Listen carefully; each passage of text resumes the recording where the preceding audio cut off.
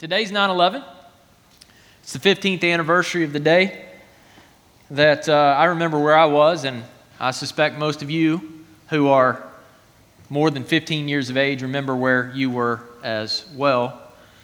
And so this morning, I simply want to be reminded that we live in a country where, to this point, praise God, we have the opportunity to do what we're doing, to open God's Word and to consider what He has said, and then to just pray and ask God's special blessing on the men and women around the world who are protecting us and our interest, and to pray and ask that God would also be with the first responders who, the reality is, the day they woke up on September the 11th, didn't know that they would be running headlong into some towers that would ultimately fall upon them. They remind us of Jesus, do they not, in their selflessness. So let's go to the Lord in prayer. Father, help us this morning to understand what you have said to us through your prophet Jonah. God, the humility that it took in this prophet to tell on himself. There's an example for us in that. God, we only have the story of Jonah because Jonah was willing to tell it, and we're grateful that he was. We pray that we would be edified by it, that we would learn. And as we think about what today is in our country's history, God, help us to think about this day as you would think about it. We pray for law enforcement and first responders and for our national defense, God, that you would be with every man and woman and family that is committed to securing the people of the United States of America. We pray you would bless them this day and in the days to come. Protect them, God, in their line of service. In Jesus' name, amen. Would you read Jonah chapter 1 with me?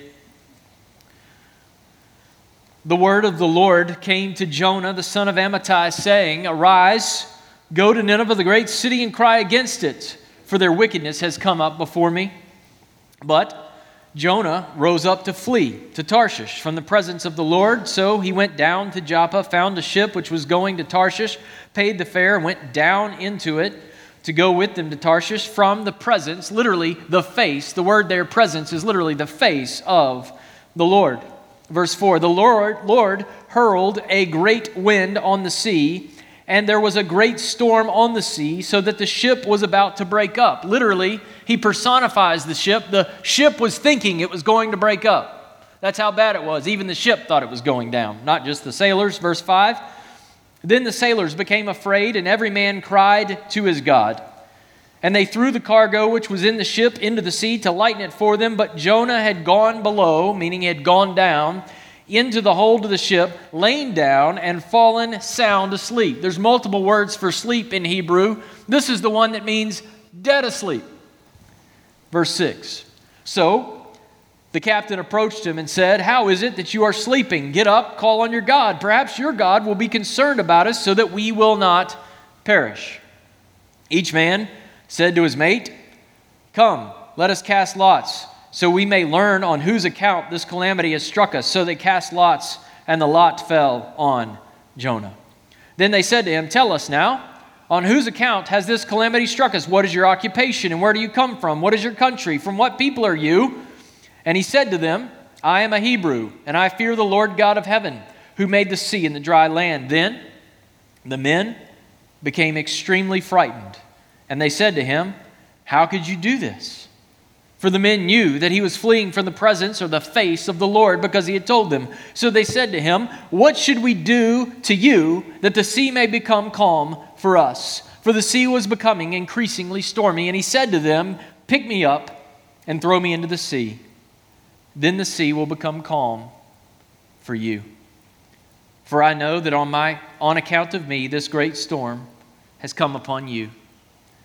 However, the men rowed desperately to return to land, but they could not, for the sea was becoming even stormier against them. And they called on the Lord and said, "We earnestly pray, O Lord, do not let us perish on account of this man's life, and do not put innocent blood on us, for you, O Lord, have done as you have pleased."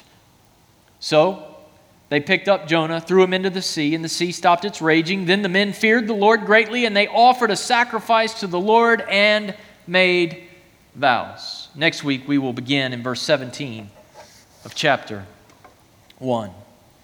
Jonah is a book right in the middle of a series of books about God's certain judgment and his certain salvation. We get Jonah, which reminds us that God's salvation is not just for Israel, it's for all people.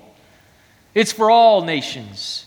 It's even for the enemies of God's people. It's even for the most wicked and the vile among us. On September the 11th, we often speak in terms of us versus them, citizens versus terrorists, good versus evil. But Jonah is a reminder that God's grace can overcome even the most horrific wickedness, as it ultimately does in Nineveh. It's also a warning that we, like Jonah, can forget that we, just like the Ninevites, did not deserve God's grace any more than they did.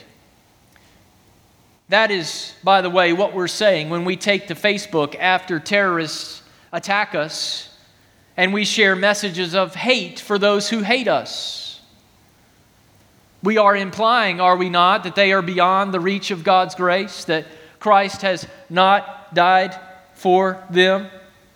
When Muslim terrorists flew our planes into our buildings, seeking to destroy our way of life, did we pray for people like them from countries from which they came? Did we pray that God would open their eyes to his overcoming grace, that he might even use us and our children to bring the message of the hope of the gospel to them? Or did we simply talk about the enemy? September the 11th and all the emotion of that day is a helpful reminder as we come to the book of Jonah. The story of a prophet sent to Nineveh, the capital city of Assyria, one of Israel's fiercest enemies. It is a reminder that God is a missionary God, taking his grace not just to Israelites, but to all peoples. And he commands us, North Roanoke Baptist Church, to be a part of that process. So I want to share with you very quickly 6 observations from the book of Jonah about a church and a people and a person who will be faithfully engaged in God's mission. You see, the call to be a missionary is not a special call unto an individual. It is a call that comes to every Christian. Every Christian is called to be on mission. Yes, some in a distant land, but everybody is commissioned to take the gospel not just to the convenient people around us, but to the people who don't look like us, talk like us, smell like us. The people we might even say are our enemies. To be engaged in God's mission, there's 6 things we must understand. First, our past experience of God's grace does not exempt us from future service in extending his grace. I want to summarize this point by saying, look who the message comes to. It comes to Jonah, the son of Amittai. Jonah is a prophet who is named back in 2 Kings chapter 14, verse 25. He served at a time of a king who did evil in the sight of the Lord, and yet God gave Jonah a prophecy that allowed the boundary of Israel to be extended, and the people of Israel prospered even during the reign of an evil king. In other words, they were blessed even though they didn't deserve it.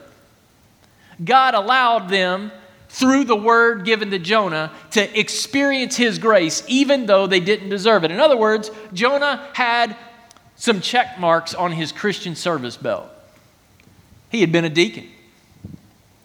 He'd been a Sunday school teacher. He was even a generous giver in the church. And he was a prophet of God that God spoke to at a time that Israel didn't deserve to have her boundary extended. And he said, Jonah, here's what you're going to do in order for the boundary of your nation to be extended. And guess what? You're going to not be overcome at this time by your enemies. You know, in the Christian life, I've seen it over and over and over again. We get comfortable with what we've done in our past. Well, let me tell you what I used to do in the church. Let me tell you who I used to be in the church. Do you know what my position or my title is in that church? Did you know God isn't as impressed as you are? Did you know that he's still calling you to deeper levels of devotion and service? Even a prophet that had been used to bring God's grace to God's people would still be called to be on mission to God's enemies. But secondly, for us to be faithfully engaged in God's mission, we must understand that God is sending us to our enemies. God overcomes our self-righteous assumptions about the people He's sending us to. We all do it, whether we say it with our mouths or just think it with our minds. People drive by us in their cars, they cut us off, they act in a weird way, and we say, what's wrong with those people? They do silly stuff like create bomb threats in our local schools, and we go say, well, they're crazy. What's wrong with them? I would never do that. My kid would never do this. Really? How do you know? What do we have that we haven't received by the grace of God? God is sending us to the people we think are obnoxious and weird and ugly and self-destructive. God wants to save them. The Ninevites were known as some of the cruelest people in the ancient world. They were the ISIS of Jonah's day. When they conquered a city, they would skin alive many of the men, women, and children. They would spread their skins over the city walls. Then they would bury these people, still living, by the way, up to their heads in the sand, pull their tongues out, drive a stake through their tongue so that they would languish in pain, dying of thirst. They boasted of what they did with women. They beheaded people, and they made a mountain of skulls outside the city. And they put a sign in it that said, "This is what happens to those who dare oppose the Assyrians." That was the people to whom Jonah was sent. North Roanoke Baptist Church, God is sending us to our enemies. Jesus says, you've heard it said, you shall love your neighbor and hate your enemy. But I say to you, love your enemies and pray for those who persecute you. God's commission is not a comfortable commission. God's command is not a comfortable command. As Alexander writes, to those who appeal on the basis of their special relationship with God, well, I've been saved and isn't that great? It's all about me. To those who appeal on what God's done in their life for the overthrow of their enemies, the book of Jonah offers a stern rebuke. The command to arise and go in verse 2 means that Jonah isn't supposed to second guess what he's doing. He doesn't just say go, he says arise and go. Now some of you are like, I know God's calling me to go, but there's a million things I need to do before I go. I got to get everything perfect and then I'll go. But that's not what God says. He says arise and go. Now I don't know about you, but I have two kids, one 8, one 5. And if we're going to go do something that's boring, like go to Kroger yesterday. Riveting family activity, planning for today's picnic. Do I have to? I really don't want to. It's going to take... It took them 15 minutes to get their shoes on and get in the car so we could go to Kroger. But I guarantee you, if I go home next Sunday afternoon, not this because we have the picnic, but if I go home next Sunday afternoon and say, kids, we're going to go swimming at Green Ridge Rec Center. They will be out of their Sunday clothes and into their swimsuits and have their shoes on and be sitting in the van. And Samuel will probably figure out how to get a smartphone and text me and say, where are you, Dad? I mean, they will get up and go. And that's the command to Jonah. You are supposed to get up and go to Nineveh. We don't know the details of Jonah's message, but we know the reason for his message. The wickedness of greater Nineveh, that great city. Don't miss the word great. It's all throughout the book of Jonah. It's a great storm. It's a great wind. They feared greatly. Jonah is commissioned to go to a great city, which, by the way, means greater Nineveh, right? Not just the city Nineveh, but the surrounding territory, sort of the capital region of Assyria. Go there and let them know that their wickedness has come up before me. Much like Sodom and Gomorrah, when the people of the surrounding territories were so oppressed by Sodom and Gomorrah that they cried out to God, and God heard their cry. And God is sending his prophet to say, I'm very aware of your wickedness, and this can go one of two ways. But Jonah doesn't arise and go. He arises and flees. Verse 3. To be faithfully engaged in God's mission, thirdly, we must understand that not going where God is sending us is rebellion for which we are accountable. If you're taking notes this morning, write that one down. See, we often think, well, I just won't go and somebody else will do it. God's going to give me a giant pass the buck on to whoever else the next guy is. But not going where God is sending us is rebellion for which we are accountable. And the first people who recognize that in the text, incidentally, are the pagan sailors. So Jonah, trying to get away from God's face, meaning his favorable presence, he'd rather just not have to deal with the presence of God in his life, the face of God in his life. He goes to Tarshish, which is mentioned 3 times in verse 3. Tarshish, Tarshish, Tarshish. Do you hear Nineveh in that? No, Tarshish. You know where Tarshish is? It's 1,500 miles away from Nineveh, in the opposite direction. Ezekiel 27:12, we learn a little bit about Tarshish. The prophet is pronouncing judgment against Tyre, and he tells us that Tarshish was a city of abundance. It had a lot of money and wealth and comfort to offer. Surprise, surprise. Where does Jonah want to go? He wants to go on a nice little beach vacation to a city that has some luxury when God calls him to do the exact opposite thing. Tarshish was 1,500 miles and a pure heart away from God's mission. As Alexander states, his action is nothing less than open rebellion against God's sovereignty. Sin, North Roanoke Baptist Church, sin is going the opposite direction of where God is taking you. Where's God taking you this morning? How is He calling you to get out of your comfort zone? What is God stirring within your heart that you know He's leading you to do something that destroys all your assumptions, that requires you to understand afresh that His grace isn't just for you and people like you, but it's for people not like you and people that, in truth, we really probably wouldn't like that much, except for the fact we understand that God loves them and He came to die for them. Now, I don't know about you, but some of you are like me this morning. When God says arise and go, you get up and you go somewhere. You just don't want to go all the way to Nineveh, right? I mean, I'm not going to go all the way to Tarshish. I don't want to be that disobedient. I don't want to go 1,500 miles in the opposite direction of God's call. Maybe I'll just go 750. That's exactly what I did when I was at Virginia Tech, while I was in this period of life where I was running from God's call to be a pastor for 10 years of my life. You know what I did during that time? I was a deacon. I was a chairman of the deacon. I was vice chairman of the stewardship committee. I was teaching a Sunday school class. I was knocking on doors and witnessing. Oh, man, I rationalized it. I justified it. I am comfortable. My folks are there. My wife's folks are there. I love this community, and I don't have to do anything about God's call to go and prepare to preach the gospel because I got this nice, cozy little compromise. You know what that is?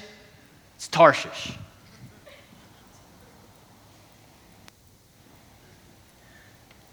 And when we go to Tarshish, whether we realize it or not, God sends a storm for which we are accountable. In verse 7 and in verse 8, the pagan sailors ask, who's responsible for this storm that's come upon us? And finally, in verse 12, Jonah says, I know on account of me, this great storm has come upon you. What storms, North Roanoke Baptist Church, might be raging in the world today? What storms might be raging around the world today because the church has neglected her charge to arise and go? We watch Fox News and CNN and we point our fingers, but what storms and hot spots around the world might be raging because no one has dared or endeavored to take the gospel to the nearly 3.5 billion people who have little to no access to the gospel, more than 1 billion people who still have not heard the name of Jesus, who could walk for a month and not see a Christian, a church, or a Bible. Why are the storms raging around the world today? Where, pray tell, is the church? When we are tempted to reject the mission, we must count the costs. God holds us personally accountable, and other people are impacted by our rebellion. Fourthly, to be faithfully engaged in God's mission, we must understand that the Lord will send a storm to reveal your rebellion. When we ignore, compromise, or unnecessarily delay God's call to go to the great city, the Lord, which is emphasized in verse 4, the Lord will hurl a great wind upon the sea of your life, and He will cause a great storm in your life. Why? Because a gracious God will not let us remain comfortable in defiance of His gracious will. Like Jonah, we want to drown out the call to reach the hard places and hard people by putting our head in the sand and giving ourselves a pass on God's command. And when we do, like Jonah in verse 5, we are on our way down. Did you see the repetition of the word down? Jonah goes down to Tarshish. He goes down to the boat. He goes down to the lowest part of the boat where he lays down. What is the point that Jonah's trying to make when he says down, down, down, down? It's real sophisticated this morning. When you try to flee the face of God to avoid His mission, your life is on the way down. While the ship is about to break up, verse 4, Jonah is sleeping soundly, and it's the captain of the pagan sailors, and you know what they say about sailors. He comes to him and gives him the same command that God had given him 4 verses earlier. Get up, arise, and call on your God. Jonah's got to be going, what in the world is going on? I'm down in the deepest part of a boat that's going 1,500 miles away from where God is going, and a pagan sailor's telling me to get up, which is exactly what God just told me to do. God, leave me alone already. God will send a storm to shake you out of your rebellion. And He might even use a pagan sailor to let you know with riveting clarity how rebellious you have been. Here's the great irony. These accomplished pagan sailors recognize that this storm requires a supernatural explanation. They're crying out to their God. They're throwing cargo overboard. They're doing everything they can to make the ship seaworthy, and they can't do it. They can throw all the cargo overboard they want to, but the boat cannot withstand the weight of Jonah's rebellion. And in verse 7, when the pagan sailors cast lots to determine who's responsible for the storm, God is at work even in the casting of the lots. He's at work in the sending of the storm and the casting of the lots. And guess what? Jonah's lot is drawn. The sovereign God will not let His true child persist in active rebellion against His will. Here's good news for you. If a storm is raging in your life because you've rejected or abandoned God's call to do something in His mission, and He's stirring within your soul and there's a storm in your life, that's evidence that you belong to God. He's saying to you, go chase my mission. Better to know the face of God than have to be tossed over and over and over by the storm. Fifthly, to be faithfully engaged in God's mission, we must understand God's unwillingness to let us continue in rebellion is a witness to those who do not yet know Him. Aren't you glad that God won't let your rebellion stand? What if He did? What would that say about God? What would it say about His love for His people? His love for you, His love for His mission, His faithfulness to His mission, His commitment to reaching all nations? But more than just stopping our rebellion, because He's not just an inanimate object out there. He is a living God. He is life and breath and spirit, and He is personality. He loves you personally. He calls you personally. And because He's personally vested in every single one of you, He won't give up on you when you rebel. He'll send the storm. And guess what? As He brings you back into His mission, He will even use the process of bringing you back as a witness to the world who doesn't know Him yet. Because the world's the pagan sailors, they serve these impersonal gods. They try to do stuff to please their God, to make their God happy. Then all of a sudden, Jonah says, I'm fleeing the face of a personal God who has shown up in my life, and He's holding me accountable. Those pagan sailors have to wrestle with the God who's personal. And when I finally surrendered to God's call to ministry and quit a very well-paying job and sold our house in 4 days and moved to Wake Forest and didn't have a job or an income or anything, when we did that, it opened up doors of plenty for me to tell people about my wilderness wandering, for me to tell people about the decade that I had spent putting off the call of God in my life. And if God is calling you to do something this morning, if He's leading you to launch out in faith and pursue even your enemies this morning, God will restore the years that the locusts have eaten. He will bring opportunities for you to say to people as you leave your job, as you leave where you live, as you leave whatever it is that God would have you to leave as you pursue His mission, He will even use that process as a witness to the nations that He indeed is God.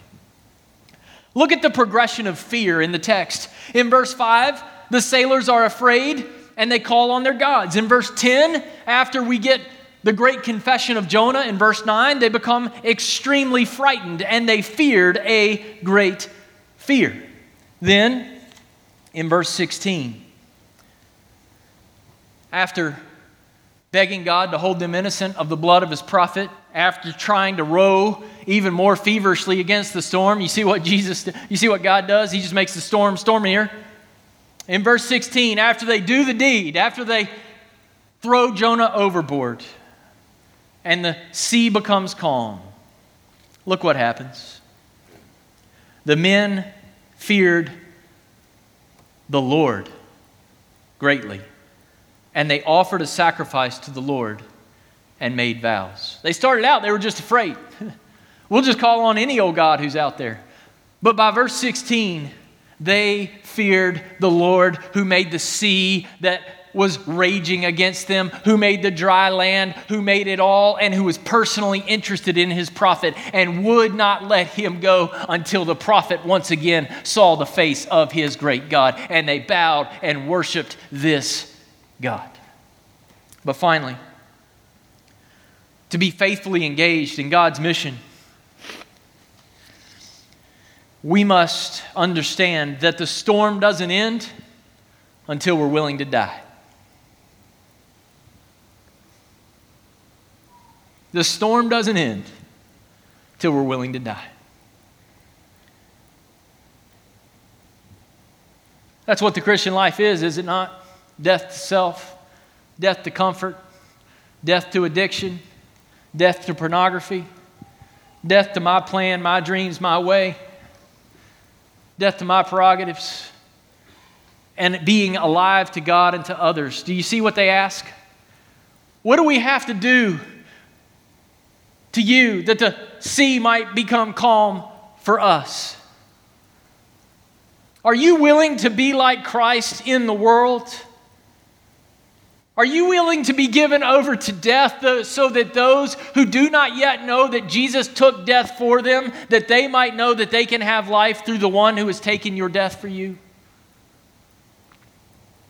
Jonah in verse 9 has a great confession of faith, but he's really not still serious about God. But I believe it's the cries of the sailors that awaken him to the mission of God. Look what they say in verse 10. How could you do this? And then they say in verse 11, what should we do?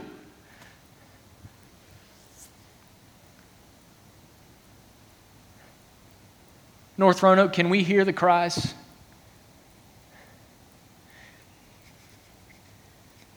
Do you hear the cries of the people who don't yet know about this great God?